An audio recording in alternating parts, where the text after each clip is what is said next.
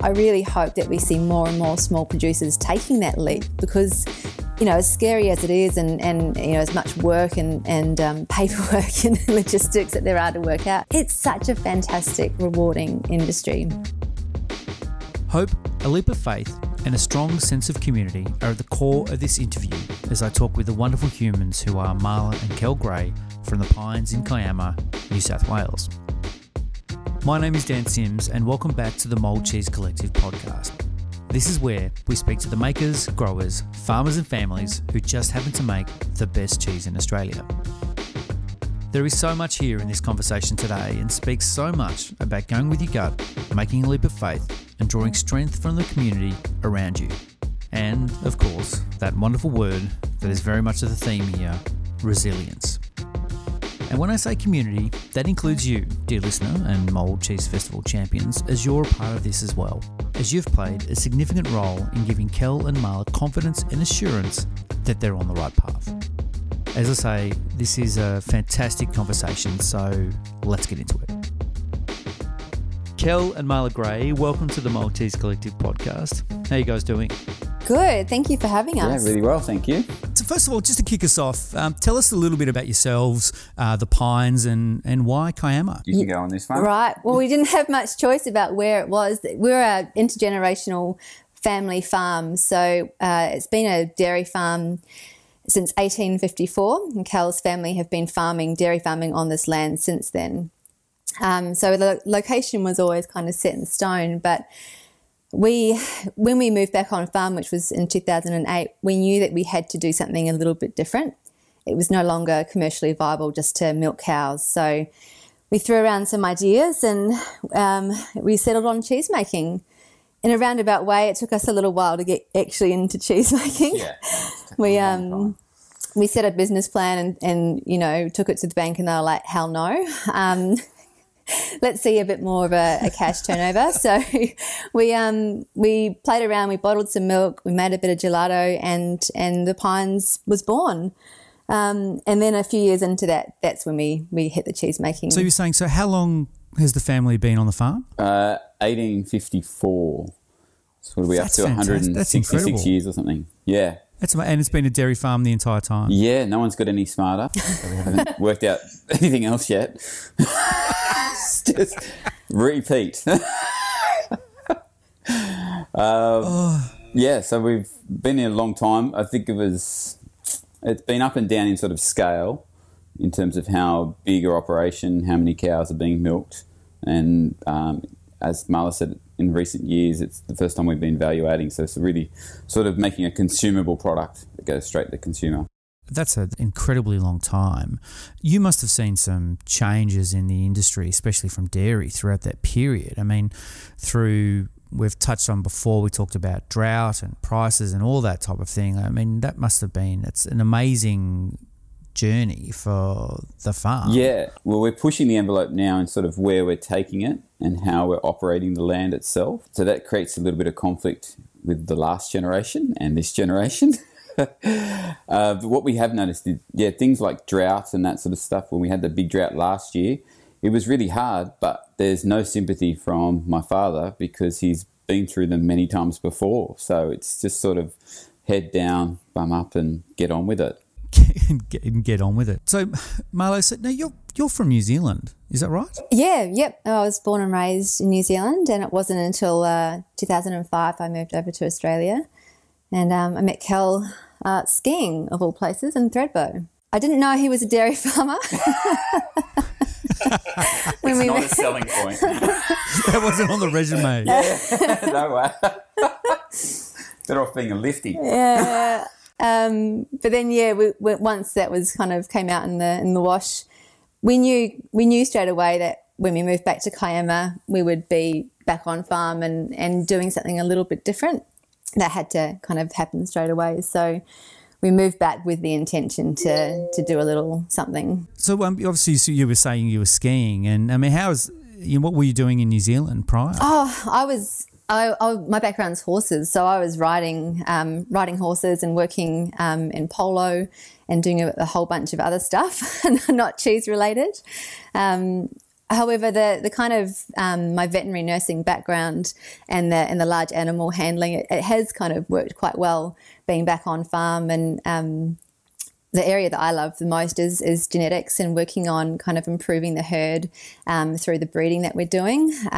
So we were predominantly Holstein breeders, and Kel's dad's been a long time developing a beautiful Holstein herd, which is great if you're just after huge quantities of milk, which we no longer are. So we've really spent a long time over the last 6 years diversifying the genetics in the herd and bringing in more cheese making qualities that we want in our milk for the cheese. So we've been crossbreeding the herd with I think we started with some Fleckvier and then some Normandy and pulling in a bit of Pinsgau genetics now. So a big transition, and I think that's what I kind of bring to the table, is that knowledge and that kind of desire to see an improvement through crossbreeding. I always find that so fascinating, of how farmers can sort of do that breeding to focus on, think of the actual product and how to sort of get the best elements out of all of that, and then transfer that through to cheese. So obviously let's talk about cheese for a second. You said you went to the bank and they had a bit of a giggle, but what was it about cheese in the first place that you went, you know what, let's do this? It's my favourite dairy product. That's just a given. It's by far my favourite. What I like about cheese, though, is its ability to tell a story. And it's a transformation from sort of this raw milk product that can go anywhere. Yeah, you can really move it in so many different directions to tell the story of what your farm's doing, what your cattle are doing, and what you want to do. I like that about cheese. When it comes down to it, it's a very simplistic product, but it's so much variety in it. Yeah, I guess totally. The technical aspect of cheese making too, like we could spend a lifetime working on a cheese and still not have it exactly where we want it. You know, there's always so many ways to improve it. And I think for us, when we started out, we were just bottling milk and making gelato, which is great and people love it. But for us, we were like, well, we need a bit more of a challenge, you know, if we're going to stay in this industry for a long time, which we want to do. You know, we need to really, really love the nuts and bolts of getting in there and actually making a product that we're proud of. And it's an ongoing, you know, it changes day to day. If it's depending on the weather or depending on the herd health or depending on all these elements that play into, you know, kind of getting milk that we're going to turn into cheese. And it's a challenge and it's exciting. Seasonality with cheese is something that we've sort of touched on a little bit on the podcast. And one thing I remember when we were starting out with the Mould, the festival itself, was trying to, when is the right time, find that milking period, because again, we are talking, it's an agricultural product. The cows still need milking, so do the sheep and the goats. When is your season, or is it sort of continue ongoing? Is it, and what sort of differences do you see in the quality of milk from season to season? We milk all year round, so it's what we call a rotation herd. So it's almost like one in, one out, with calving all year round. So you're trying to get a fairly flat line for production of milk, and that's a result of years and years of selling to someone else for a certain amount of money. It's kind of the habit that we've got at the moment. In terms of seasonality and milk, since we've been producing, and it's interesting you bring up the first mould and looking at events. On that first mould event we did, the batches I had there were 2 and 3 of cheese. So that was it. We very first we cheese ate we had made. batch 1 ourselves and then turned up with 2 and 3. I had no idea. And that's all the cheese we had. Yeah, like, we emptied. It certainly didn't taste like it. Kel drove down with like our entire stock of cheese, and it was so funny because he had people, you know, restaurateurs and stuff saying, "Can we get a wheel?" And he's like, "I haven't made any more." That's it.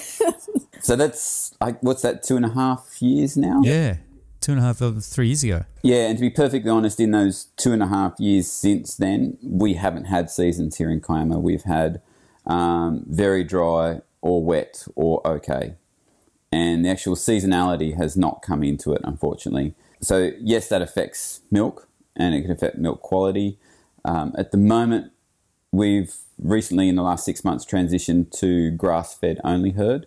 And so at the moment, we've got a beautiful flavoured milk. There's not a lot of it, but the flavour's incredible.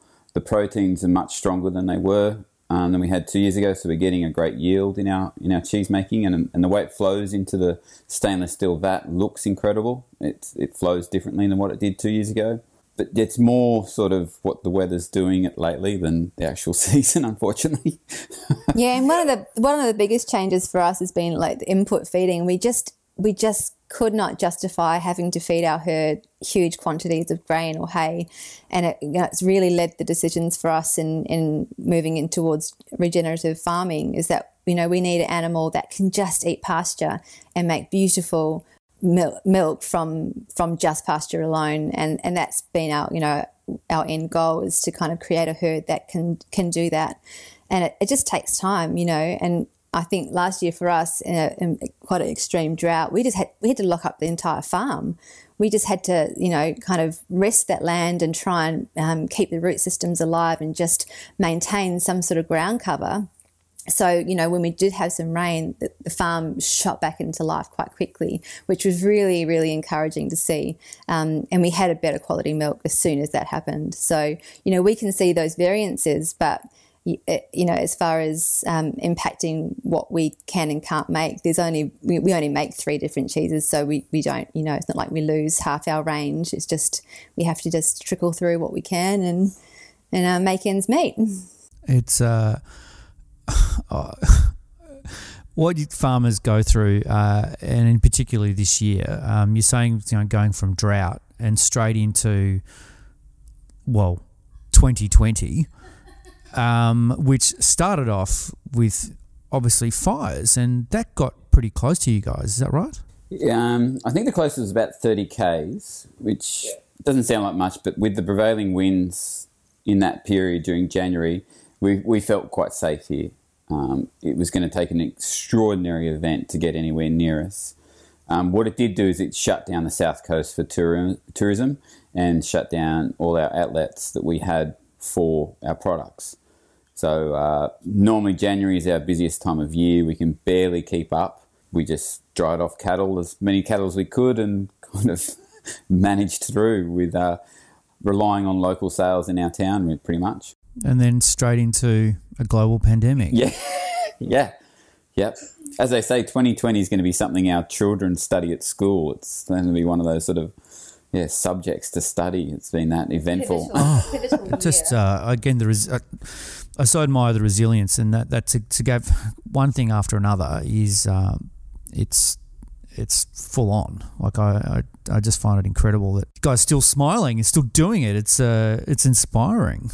It's totally inspiring. I think one of the biggest things, and I know, listening through the other podcasts, people are touching on the same subject, is that we've been able to, take a little minute to breathe and think about, our business as a whole and what we're doing and really nut out how the next little while looks for us. And it's been, as hard as it's been, but it's been a really great positive focus, is that one thing that we can control at the moment is what's happening on farm. So really being able to improve the quality of the soil and go right back to all those regenerative farming models and learn. And we're spending a lot of time just, listening to as many podcasts as we can and talking to people on different websites and getting as much information so we can kind of tackle making our farm and our soil and our grass better. And that's quite positive, because we're out in the paddocks and we're seeing some really great results. And, you can kind of step away from all the doom and gloom and the rest of the world falling into chaos and just go, well, hang on. Well, this is okay. We're okay. We're getting on top of it. And we're seeing some really great results. And I think that's the one thing that keeps us kind of getting out of bed every morning, because otherwise, I don't know, you'd have to be a bit deranged. That and the kids. Oh, yeah, and the kids, yeah. And so how big is the property? 170 acres. Far out. And then how many head? We're milking 24. We call ourselves a micro dairy. Yeah, it's well below average in Australia. I think the average for a cow dairy now is over 300. And you'd want about 1,000 acres to run that. So 24, you're milking 24 cows? Yeah. Tiny. Yeah, it's really small. Wow. I thought there were that is small. Yeah. Yeah, but that's the thing, we don't need a huge volume of milk, to make the cheeses that we do. And it's been nice that we, even now we're looking at stepping back the bottling side of the business and just concentrating on cheese making. We're finally in a place where we've got the maturation room up and running and we're happy with how things are going. And it's like, right, now's the time just to step in and that's it, just do what we've always dreamed of doing. It's taken us, maybe 8 years longer than it should have, but, we're getting there. Yeah, it's the journey, not the destination, That's right. as they say. But, well, let's talk about cheese, obviously, being this is a cheese podcast. And in particular, maybe touch on the pearl, because that's going to be in the box that we've got coming up. What was the inspiration behind that cheese? And, tell us a little bit about it. It's a semi-hard cheese. It's loosely based on sort of the Alpine styles. In perfect honesty, it was started because the equipment I had where I was bottling milk, I could manipulate to make cheese. So that's sort of how Pearl originated. And then since then, there's been quite a bit of development. We wanted to make a cheese that was, in terms of the make days, very simplistic.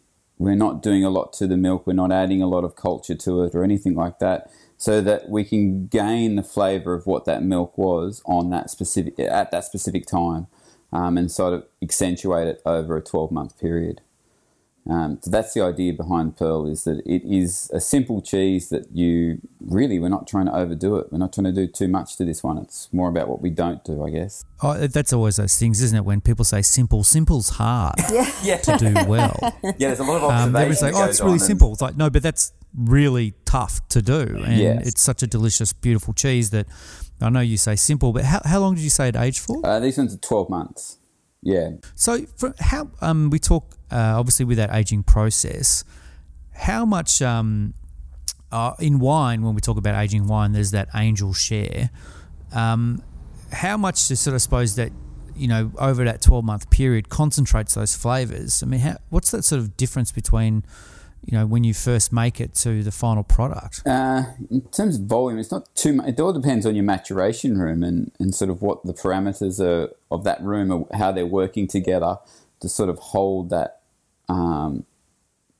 cheese together, I guess, and to keep as much there and just to keep developing those flavours you're after. For us, that's been one of the hardest manoeuvres in the last couple of years, is that maturation room. We didn't want to sort of lose the areas we had available to us on the farm. So instead of going and building something brand new, we've used a very old concrete silo that my great-grandfather and his father built at the turn of last century. So it's 6 inches thick, the hardest concrete you've ever felt in your life, especially when you're trying to cut a doorway into it. And so we've kind of lined that now, and the inside of that is our cheese cave. But all the components for that, you think you'll just put cheese in it and it'll be perfect, and how wrong we were so many times over. So it's an ongoing sort of, so I guess it's taken lots of tweaking. We constantly looking at trying to improve, humidity and get consistent temperatures, and we're trying to do it, with efficient energy, and that's one thing that our farm is lacking in. We really had to look at things like heat conversion and trying to get this room working in the most efficient way, but hitting the parameters that we wanted it to. It was an ongoing headache. There was always something going wrong, and then we'd have a hot day, and then it would, the motors in there would have a little freak out, and the temperature would rise, and we'd have to play around with it again. And we'd have power cuts, and we'd be out there in all hours trying to get the generator on to get it running, and just constant battle.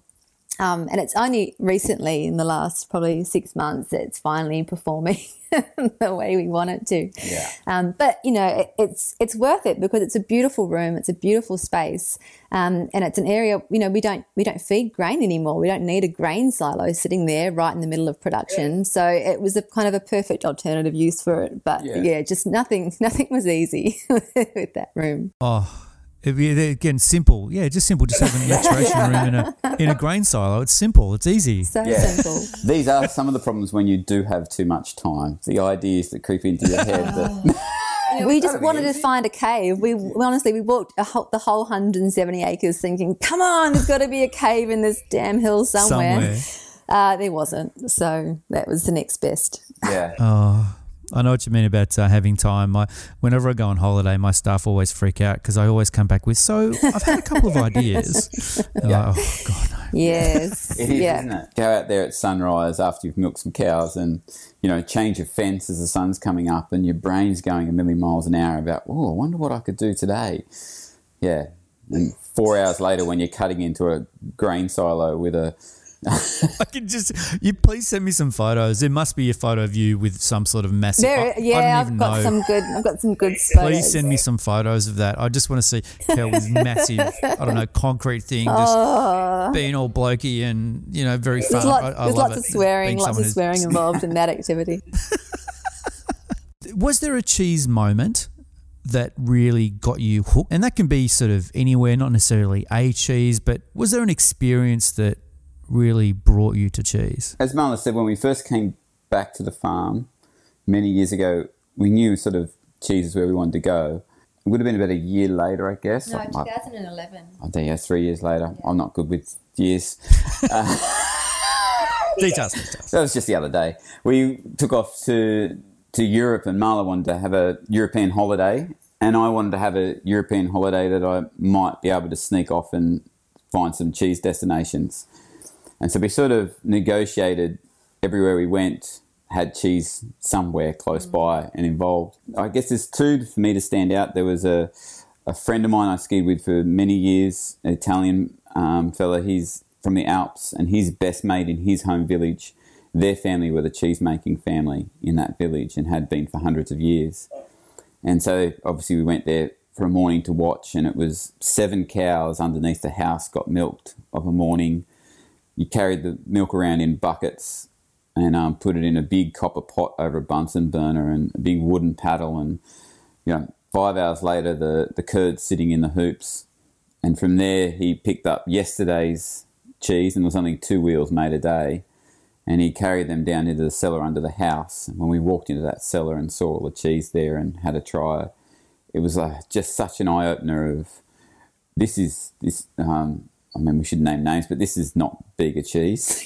This is something really special. It was so far removed from what we had experienced. And Kel had done a short 2-day cheese-making course, and it was all about sterilisation and don't touch this and don't touch that. And it was just he lived and breathed this cheese making, and he'd done it, for 8 or 9 generations. And we kept saying, how do you know when the curd's ready? And he'd be like, put your hands in, eat it, taste it, try it, smell it, get involved. And I was like, are we allowed to do that? It was so far removed. And then it was just, it kind of opened our eyes up to a whole other world of cheese making. Walking into Neil's Yard Dairy in London and sort of seeing cheeses that I'd only read about in books all sitting up, on the shelves and then being allowed to try them. That was probably another moment. Thinking, just that, I remember feeling that sort of sensation that I just hope one day I can have one of my cheeses up on that shelf. Yeah, that's probably the end game for me. Just one of our cheeses there. Yeah. How far away do you think you are? And that's a tough question. I get it. Many, many years. Yeah.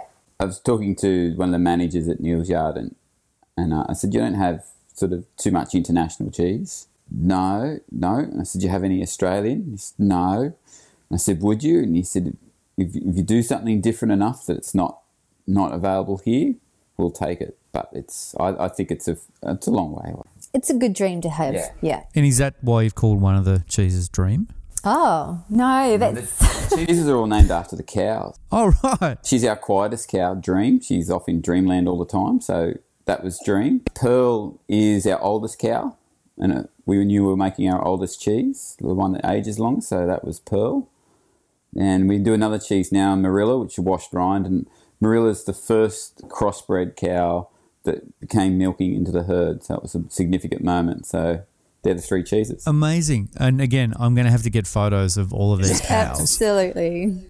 26 cows milking farmhouse cheese is amazing, and I find it like, and probably this is getting off topic here, I'm just thinking out loud, it's like us, people like us, the collective going, we need 1,000 units, does that help or hinder? It's like how to find that balance between having a beautiful product, getting in front of people, but also reminding people that this is not a finite.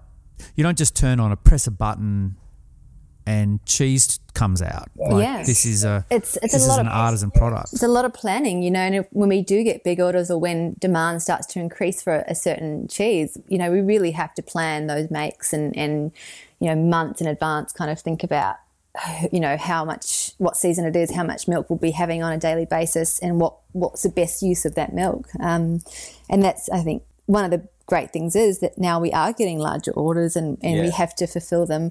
We can knock the bottled milk on the head. It's it's the product that we don't particularly want to keep doing, but it was just a great way to get started in the industry. To be perfectly honest, with this order, particularly for the MOULD Collective, this has been the catalyst. From 3 years ago when we first made some cheese and then we took it to MOULD, and I was very excited. I thought I'd just come back the next day and start making cheese every day and would never have to bottle milk again.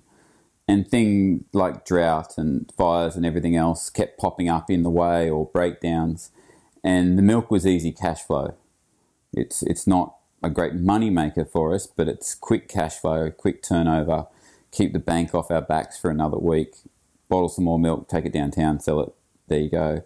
And we just got in that rhythm. And with COVID and having a bit more time on the farm, Mahlah and I worked out we just don't want to be that anymore. We want to be making cheese every day, slow everything down, because with cheese making you can slow it down. And our 3 cheeses, we've slowed down the making of them a lot over the last 2 years, and that's part of why we're getting the quality and the flavour increase. And so that's what we wanted to do, and we kept saying it over and over for the beginning of COVID. This is what we want to be doing, and then suddenly an order like yours comes in. We go, right, that's it. And we go, well, that's it. Knock it on. That's going to clean out so much cheese that after that, let's just make cheese. And I think we've got 2 weeks worth of milk bottles in the storage shed at the moment, and when we haven't ordered any more, we're not going to. You almost need that catalyst, that little push over the edge, because, it is quite safe to do what you've always done. And I think that's what we see in transitioning farms as well. It's safe just to be on contract and provide milk to get picked up by a tanker and you get your milk check and all of that. But there's so much benefit if you can think a little bit more outside the box and think about on-farm production and getting involved in the cheese industry. And I really hope that we see more and more small producers taking that leap, because as scary as it is and as much work and paperwork and logistics that there are to work out, it's such a fantastic, rewarding industry. And the people that we get to meet and the other cheesemakers that collaborate with us, it's just been so welcoming, and I can't think of anything else we'd both rather be doing. We absolutely love it. So that's so great. It's so great to hear, and I couldn't agree with you more. We sort of mentioned before we started recording about defining the new normal throughout this period of everyone saying, "Oh, I want to go back to normal." It's like, well, I don't know if I really want to go back to normal. What do we want that new normal to be? And it's exciting to hear that you are defining what that is for you guys. Yeah, and I think, a lot of that is because we have the support that we do. Australians are eating more and more Australian cheese, and that's just so encouraging to see.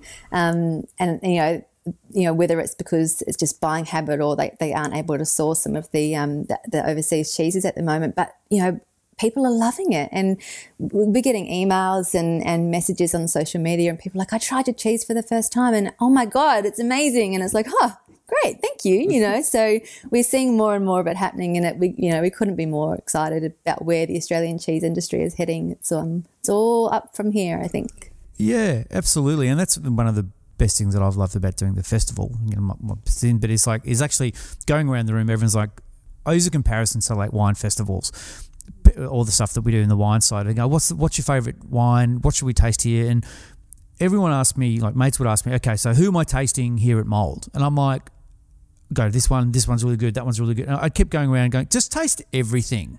Just don't stop, because the quality of Australian cheese, it's mind-blowing. And as a restaurant industry wanker that I am, and we were trained that all the best cheeses come from France, but every time I go around, I'm continually blown away. Like, I can't remember the last time I've purchased cheese from outside of Australia. Not because it's different. I mean, I love Comté. Like, it's one of my favourite things. But then there's other cheese producers which are different or unapologetically Australian. Australia makes the best Australian cheese in the world. Absolutely. Yeah. And, one of our favourite things to do now is that we're delivering more cheese around the state is, we stop in at cheesemongers and like, what can we get in exchange? What's good today? And we're picking up other Australian cheeses that we bring home and we get all excited and we unwrap them. And, there's something really fantastic about, trying other producers' cheeses and, that's amazing. And we haven't had that before. And, we get a real kick out of it as well. And I think that's the kind of industry that it is. We all want to see everyone succeeding and making fantastic cheese. And yeah. We're talking about defining the new normal and going all in on cheese. Is there a type of cheese that you've wanted to do but haven't had the opportunity to do yet? What's next for the Pines? Funny you ask. Kel just managed to purchase a new piece of equipment. Do you want to talk about that? Yeah, it's a cheddar. Cheddar? Yeah. Yeah, I think... a simple cheddar. Just a simple cheddar. Just a simple cheddar. Yeah. Nothing too involved. Yeah, I can't say whether it's sort of, the throwback to our British heritage or whatever it is, but that's the sort of... the first trip to England, I just didn't realise what cheddar meant. Growing up in Australia and you have cheddar is it's not the same. And that first time of going over there is, mid-20s or something like that, and thinking, wow, this is just incredible. And then we were lucky enough to get onto a farm that makes one of the best cheddars in the world. And they make a raw milk farm. And then not only were we on the farm, he said, we'll just come in and watch the process. We totally lucked out. We just rocked up in the UK and we've been given a number from one of our reps saying, I used to work in the Cadbury area. If you're ever there, give this guy a call. He makes cheese. And we were like, yeah, cool. Had no idea who he was. Gave him a call out of the blue. It turned out, if you know UK cheeses, everyone's heard of Montgomery's cheddar. We just called Jamie Montgomery and said, hey, we're Kalamala, we're from Kiama. Can we rock up? And he was like, who are you? What do you want? I think we got him as he was leaving a bar. Kiama? Yeah. And he's like, well, yeah, all right. Well, I'll be on farm tomorrow, 9:00. Can sure, I guess. Who? Yeah, what? Sure. So we rock up and we didn't know who he was or what he was doing. And we were like, holy wow. And he was so accommodating. And he was like, what's your budget? And we're like, $0 for equipment. We're like, we're doing it on the cheap. And he was like, well, I guess you could convert this sort of equipment and this is, what we do. And Unreal. I guess, we started out with this. And then he showed us his maturation warehouse, this entire purpose-built barn, and opened the roll door and we were like, oh, yeah, he's a cheese maker. Oh. And yeah, since then, we've enjoyed Montgomery cheddar many times, but we're blown away by just the integrity of the cheese and, the heritage of it and the flavour profiles, coming out in these beautiful aged cheddars. And we were like, okay, all right, let's go. Yeah, and then when the farmer came out, so I'd go and look at the terrain, green rolling hills, lush grass, lots of moisture. That's sort of us here in a typical year, not so much the last couple, but typical year, lots of fresh, lush grass, and that produces a certain type of milk, and that milk will suit a cheddar. So how far away are we, I'm using the proverbial we, from enjoying... 2 years, Dan, 2 years. 2 years. 13 months we should have our new one. The new equipment's due in a couple of weeks. Amazing. And so hopefully that'll be... So every Monday we bottled milk now. Monday morning we get up and bottle all the milk from the weekend. We've been doing that for 7 years. And in 2 Mondays' time we get up and make cheddar on a Monday morning. I can't wait. Woo! That's so exciting. Guys, thank you so much for talking to us at the MOULD Collective. I love you both. You're absolute bloody legends. Thank you all so much for being part of the MOULD Cheese Collective. Pleasure. We're stoked to be involved, and we can't wait till we can do some face-to-face catch-ups, hopefully soon. Thank you so much to everyone for tuning in for the MOULD Cheese Collective podcast. We're all about sharing the good word about the best cheesemakers in Australia. But of course, we'd love to hear from you as to what cheese you love, where it's from, and even better, your thoughts on this podcast. It would really mean a lot if you would leave a rating or a comment, or just share it with your mates. We have a heap more interviews to come, so be sure to stay tuned. But until next time, cheers.